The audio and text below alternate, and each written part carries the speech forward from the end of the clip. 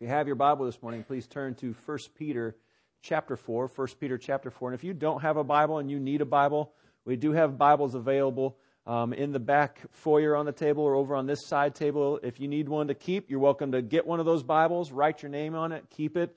And even if you know somebody who needs a Bible, you're welcome to take those Bibles and give them away. That's what they're there for. I had somebody this week say, I've got a friend who's got all these questions and he really needs a Bible. He's interested in the Bibles that we use. Can I give one? I said, yeah, take as many as you need to give to whoever you can. We'll buy more.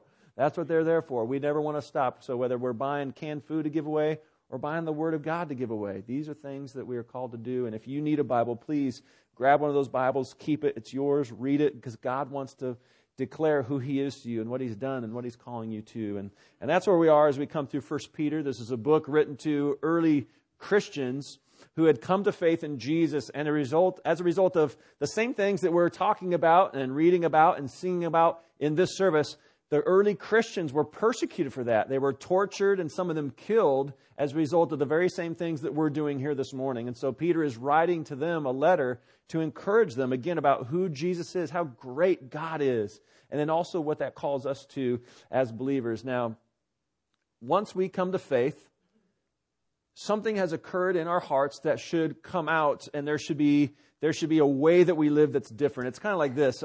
When I was a kid, and I love that I'm seeing this now in my kids, but when I was a kid, I'd go into the kitchen and I'd find all kinds of stuff that my mom had in the cupboards, spices and liquids, and I would drag it all out onto the counter. I'd begin to mix things, and I just thought I was a crazy chemist in the kitchen, and now my kids are doing that. But one of my favorite things I still love to do this, and I do this in the clothes washer too, is I take out the vinegar and I take out the baking soda and I combine those things, right? And I love even still doing that in the clothes washer. I'll put some baking soda in there, and then I'll pour in the vinegar. And as it goes, you see, because you know that when you put the vinegar with the baking soda, there's going to be what? There's going to be a reaction. There's going to be bubbles. There's going to be, in a kid's mind, it's like an explosion. We love that. And what's interesting is you have a great, good God who's done a good work, and then He comes to you and He's done something in your heart. So when you combine those two things, a good God who's done something in you, there should be a reaction all the time. If you came to vinegar and baking soda and put them together and nothing happened, you'd say, one of those two things is not right. And the same should be true with a good God who's done a work in your heart. There should be a reaction. If there is not a reaction, then one of those two things is not right. Either God is not good or nothing's happened in you. Now, let me tell you a secret. God is always good.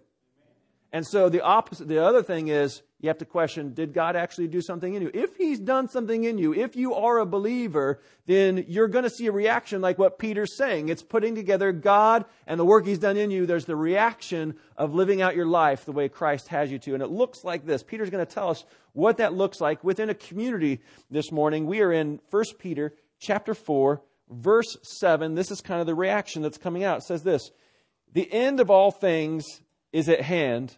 Therefore, be self-controlled and sober-minded for the sake of your prayers. Peter says, hey, the end is coming. We've always known that. And the more we live, the closer it's getting. And I think around the world, we're seeing today that it's getting closer and closer and closer by the minute. I mean, this world is about to pop, and Jesus is about to come back and destroy His enemies. It's going to be over. And so Peter says, because you know the end is coming near, you need to be sober-minded and self-controlled for the sake of your prayers. What is he talking about in that? Well, we think about sober-minded, we think about keeping sober, and immediately we think of not drinking too much alcohol. And this isn't a declaration to say don't drink alcohol, don't get. But he says, yeah, you shouldn't be drunk. You should have control of your mind. But he's not just talking about alcohol, and he's not just talking about substances. He's talking about anything which might overtake your mind and your heart to be carried away so that you can't pay attention to what you should. So it might not just be alcohol, it might be emotions. Some of us get so emotionally involved with what's going on in our life, we can't see clearly. How many of you, when you've been driving, everything was fine until that guy cut you off? And then, as a result of all those emotions, you're just going to go cut him off. Or whatever it is. It's funny how emotions can overtake us so our mind cannot think straight anymore.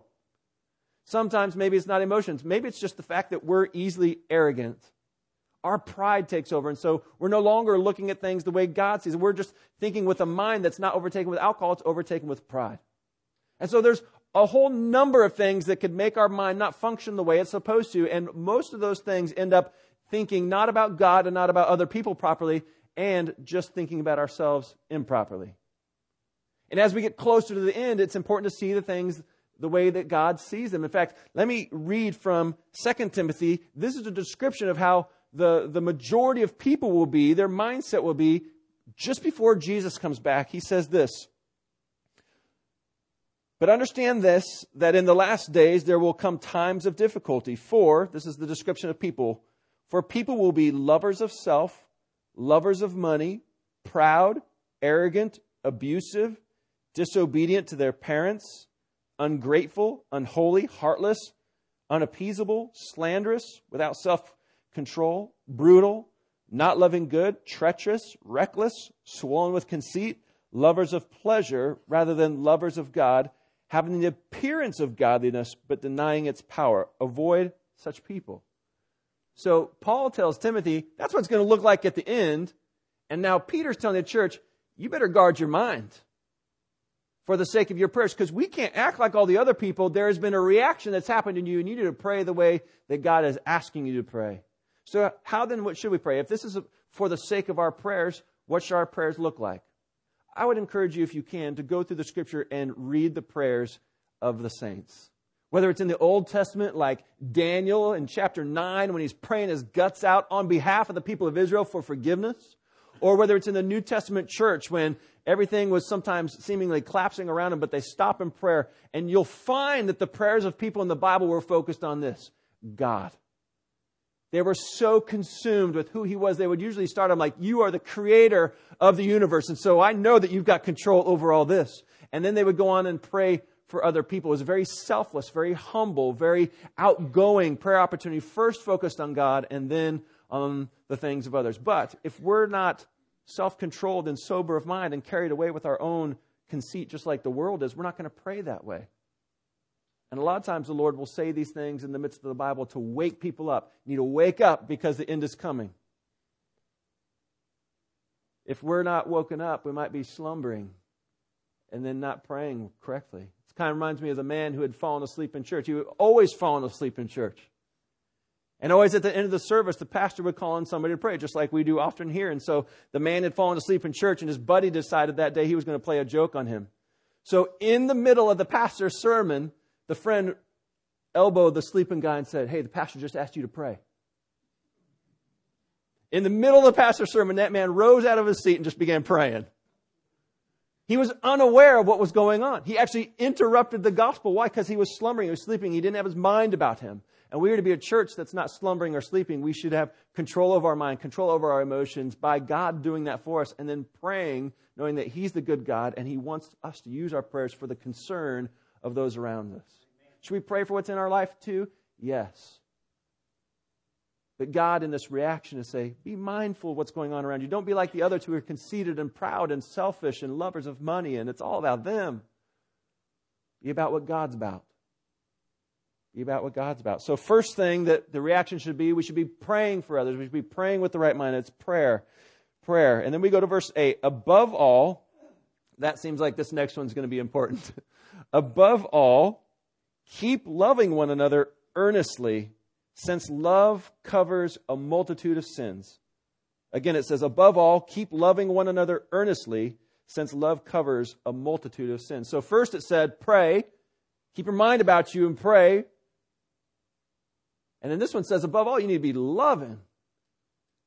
And it uses some words in there to qualify this. It doesn't just say love when it feels convenient. Love when the person's lovable. But actually we used a word in there that says, keep loving them. And do it earnestly, like you mean it.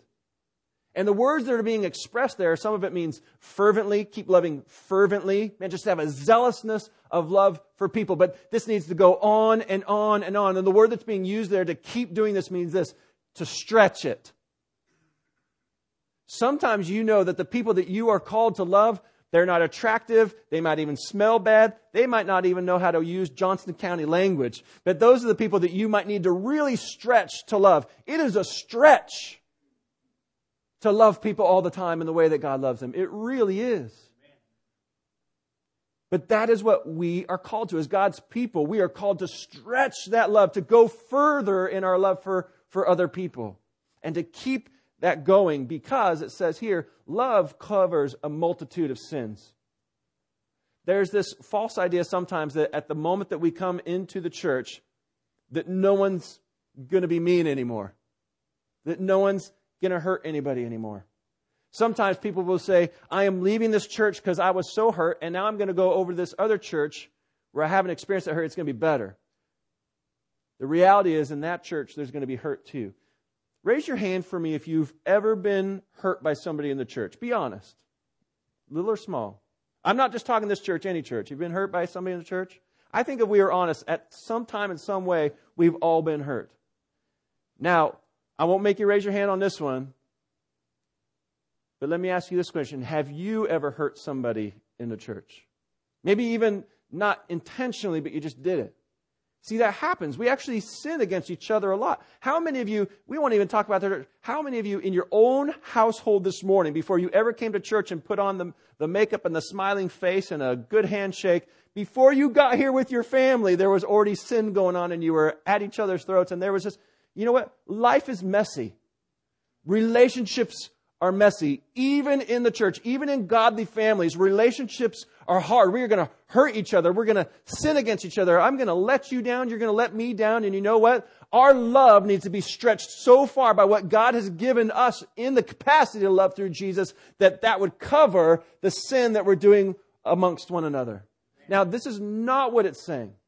When it says love covers a multitude of sins, it's not saying that we take and lift up a rug and sweep them all under and ignore anything that's ever happened. We should be dealing with those things. But what it's calling us to is the word covered there is also used in the way that God covers our sin. You know, when He takes our sin and we've addressed it to Him and we're like, here's my sin. You know what He does? By the blood of Jesus, He blots it out. He covers it so that it's not seen anymore. That was put on Jesus. And so when somebody comes to us, we ask forgiveness. We're actually supposed to blot that out. We're supposed to cover it. It's not there anymore.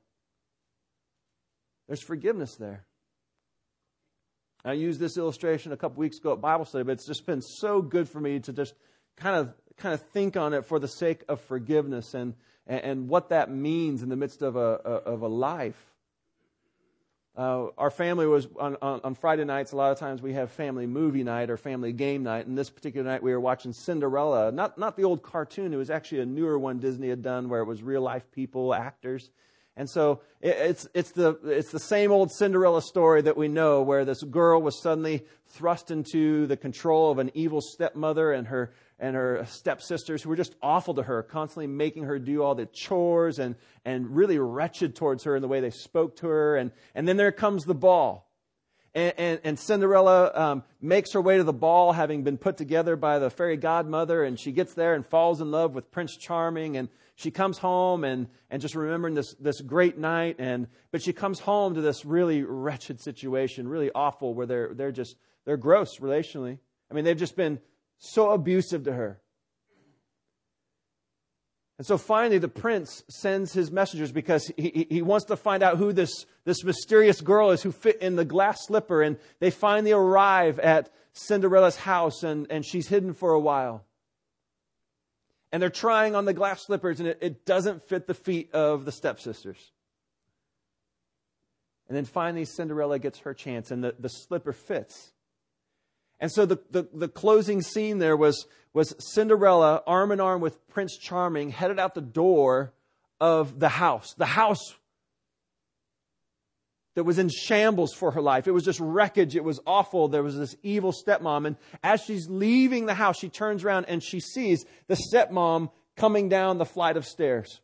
And as you're watching the movie, for me, I was watching and I was just waiting for Cinderella to tell that stepmother off. Just whatever words would come out of her mouth, and she would just fire away about how mean she was and wicked she was, and how much she hurt her, and how she wanted her to go to somewhere. Can't say that in a Disney movie, but that's what you feel for her. Like something offensive has happened to her. She has every right to just speak her mind. And you know what Cinderella turns around and says? Without without her stepmom even asking, she says, I forgive you. And she turned around and she walked out the door. And what was striking to me about that was her just, that was a stretch. That was love having to go out and go. But I keep thinking about the fact that she was able to go on and live her life without carrying the baggage of bitterness.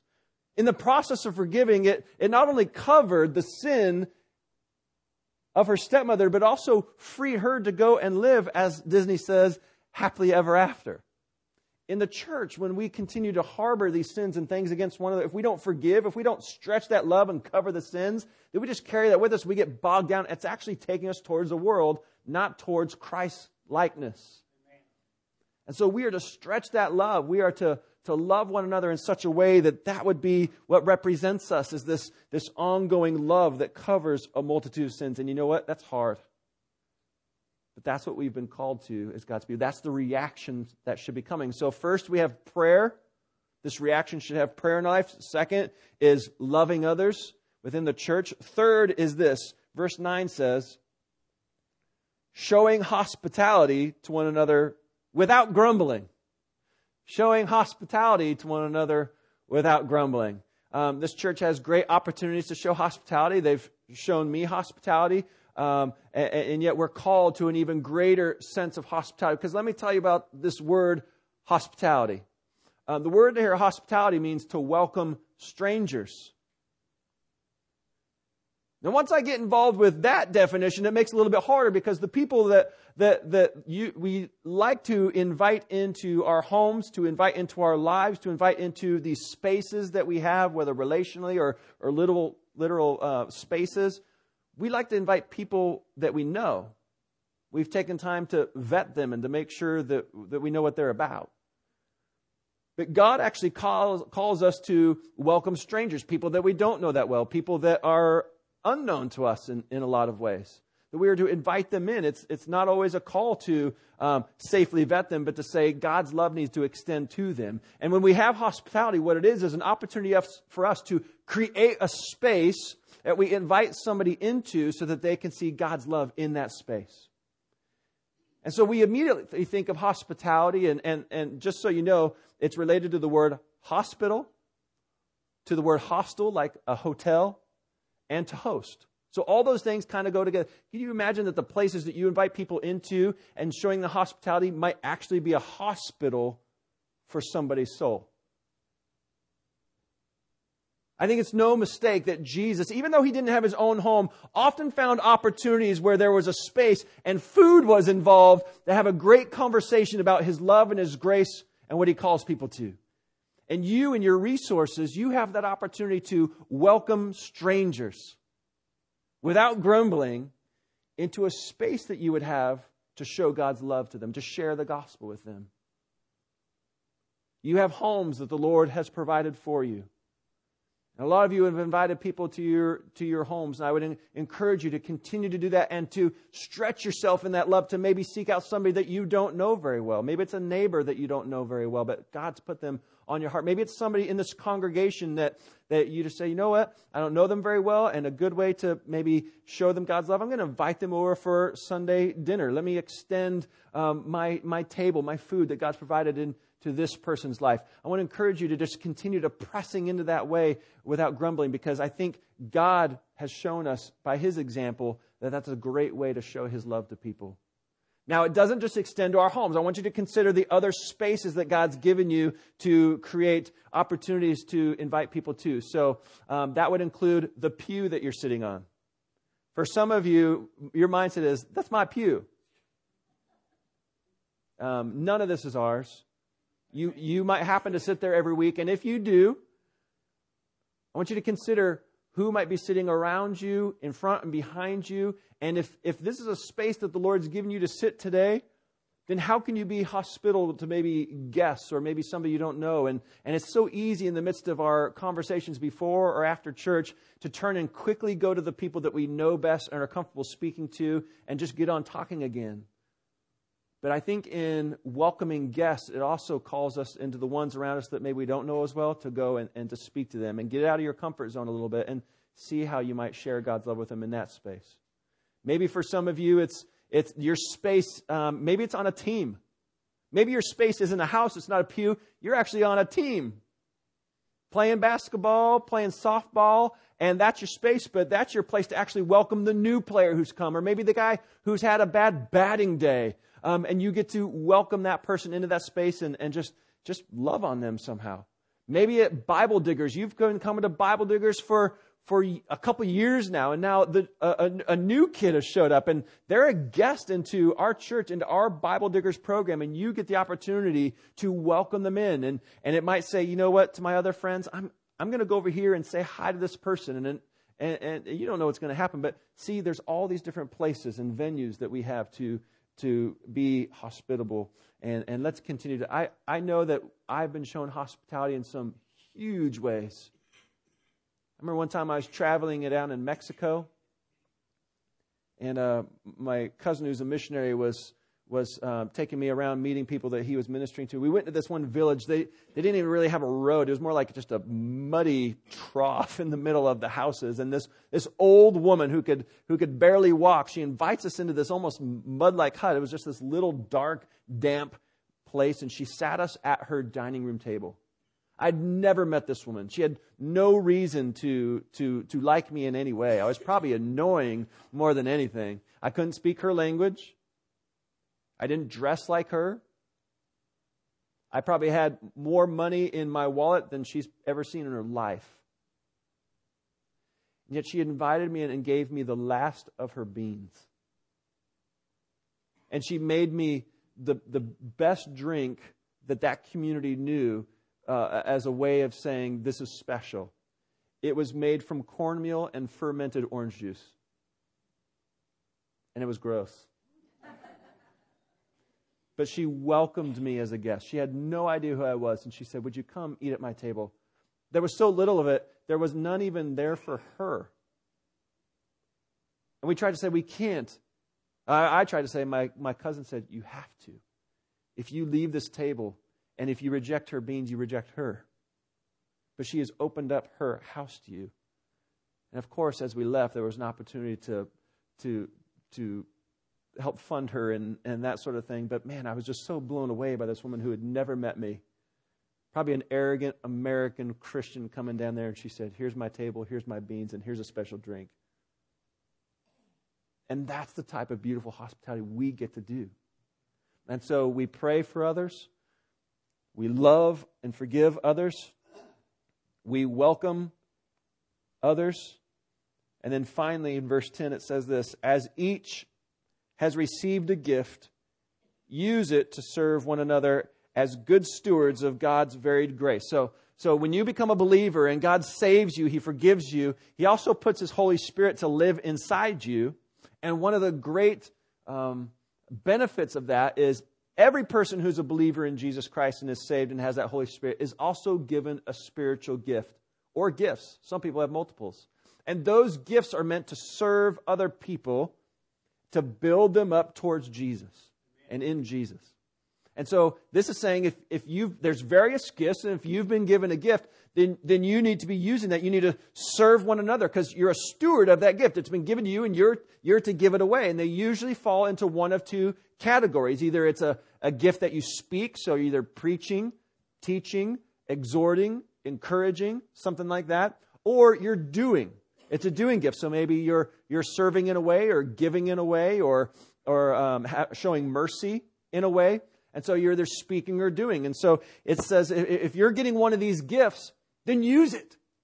Go after it. Use it in the church. If it's lying dormant, you got to wonder whether there's been a reaction, whether those two things have been present, that God's been good and whether He's actually done a work in you. If He's done a work in you and you have a spiritual gift present in your life, but it's lying dormant among the people of God, it's not only robbing the people that you could be ministering to, it's actually a disgrace to your Lord. Because it says here, look what it says. It says in verse 11, whoever speaks as one who speaks oracles of God. Whoever serves as one who serves by the strength that God supplies. In order that in everything God may be glorified through Jesus Christ. To Him belong glory and dominion forever and ever.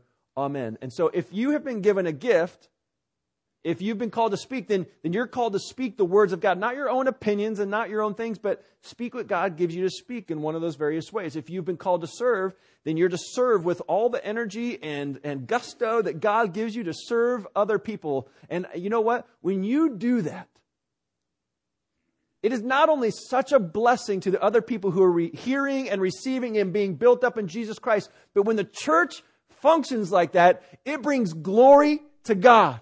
There is a reaction that is happening within the church that it can only be done by God working in His church. And when that reaction happens, God stands back and says, that is a beautiful thing. It brings me glory to see myself at work in the people of God. Look at that. It's awesome. And when you do what God has called you to, it is a blessing to others, and there begins these processes of people being dragged towards Jesus. Their faith is grown. They are led to draw closer to Jesus, to go serve their community, and that happens as you use your gift. And so you've been called to pray for others. You've been called to love others. You've been called to welcome others. You've been called to serve and to speak to others using your gift. But the great thing about these things is that each and every one of us in Christ have experienced those four things towards us. I guarantee you. It may not happen as much and as often as you want among the people of God through them, but first of all, I want to let you know that it has happened to you to a greater degree, first of all, because Jesus Christ has done all those things towards us. Think about those things. We can't do those things apart from God. And all those things have been done towards us first. Jesus, it says, prays for us. The Scripture says that He is our intercessor, that He prays for us to the Father. How great is that? He's not just praying for Himself all the time. Jesus is praying for you. It's so cool. And then it says that He loves us. He literally stretched out His arms and was crucified to love us. And then He stretched out His heart and forgave us, despite the fact that I was more wretched than Cinderella's stepmother towards Him. How good has He been to love us? And He's been so hospitable to us that one of the main ways that He allows us to worship and understand His love for us is He spreads a table called communion. We took that last week, a couple weeks ago? We have the bread and the juice, and it reminds us of what He's done. And He's saying, I'm serving you at the table. Partake of this. And God puts food on your table every day. He's constantly providing and being hospitable to you. And then He calls you into His family and into His kingdom. He's so hospitable to us. And then Jesus has given us so many times a good word. Have you ever been there and you've just been so down or discouraged, or you've been heading in the wrong direction, and suddenly the Lord will bring a scripture to you? Or maybe He'll have the Spirit of God say something to you in your heart, and it'll just be like, wham! And it pulls you out of that place of discouragement. It pulls you from being in a place of sin. It pulls you out of being all about yourself and puts you back on track about being about Him. And He speaks to you. Or how about the times that He served you? He went out of His way to provide for you. He's clothed you. He gives you breath in the morning, and you step outside your house and you look outside and you see that sunrise, and He's just like, I love you. And so He's spoken and served you in those ways. So all these things that we see, there's this reaction, but it doesn't just happen in the church on its own. It's all because Jesus did it first, and then He supplies what's needed for His church to do every one of those things: to pray, to love, to welcome, and to serve one another using the gifts of God. And if ever we should question God, we just go and understand He did all those things for us.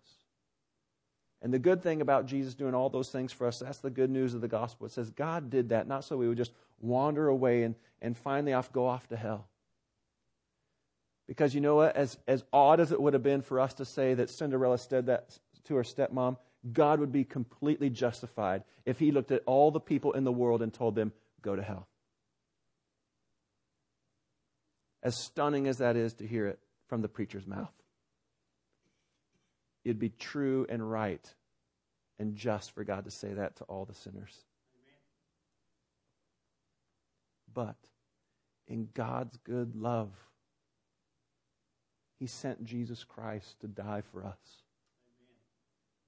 And He stretched that love and His forgiveness and His service and His goodness, and He sends it to us in this good word and says, believe in me. I want to do something in you. Would you trust me? Would you let me forgive you? And the moment you say, Lord, please save me, forgive me, He does it. He does it. And so instead of Him coming to you and saying, go to hell, you know what it says? It says He comes to you and says, be mine. Come home with me. Watch me work in your life. See how much I love you. See how much I've forgiven you. And then He says, now go and show that to the world. I've done it for you. Go show that to the world. This morning, if you find yourself in a place not knowing God's love, you've never said, Lord, save me, today would be a great day to do that, because you know what? The reality is Scripture says we don't know the day that Jesus is coming back, and it'll be too late. Or we don't know what's going to happen when you're going down that country road and there's an oncoming car that's going on the wrong lane. You don't know if you're going to get another chance to cry out to Almighty God, save me. So make that your opportunity now to call upon the Lord, maybe for the first time. And if you are a follower of Jesus Christ and you've cried out to Him, but you've kind of gotten like the reaction, you don't see it happening anymore, and you know exactly why. Maybe it's something that's happening in you. Maybe it's just the Lord just then come and say, Lord, here's my life. Would you put me back on track? You're so good, and I know you've done something in me. Then, Lord, let there be these reactions to happen. I know that I need to stretch my love. I know that I need to be praying the way you want me to pray, to be hospitable and to serve. And so, Lord, would you help me in those things? So I'm going to give you a chance this morning as we sing and close out this service, and it's an opportunity for you to just cry out to the Lord, save me, and then also to say, Lord, would you use me? Would you use me in your body? Would you use me in this world to be a demonstration of Jesus Christ, that great love that God had for me, to also be extended then to those around me? This morning I'm going to invite you to stand together, and if the Lord would call you to Himself, maybe if you want to come and pray at the front, that's fine. If you just need to pray where you're at, that's fine too. Or if you need to grab your person next to you and pray with them, do that as well. But as we sing today, let's not just sing as thinking that kind of reaction, just singing a song is what makes God happy. It's what initiates in your heart, that overflows into song and into prayer, that God is looking for. So let's give Him our hearts this morning.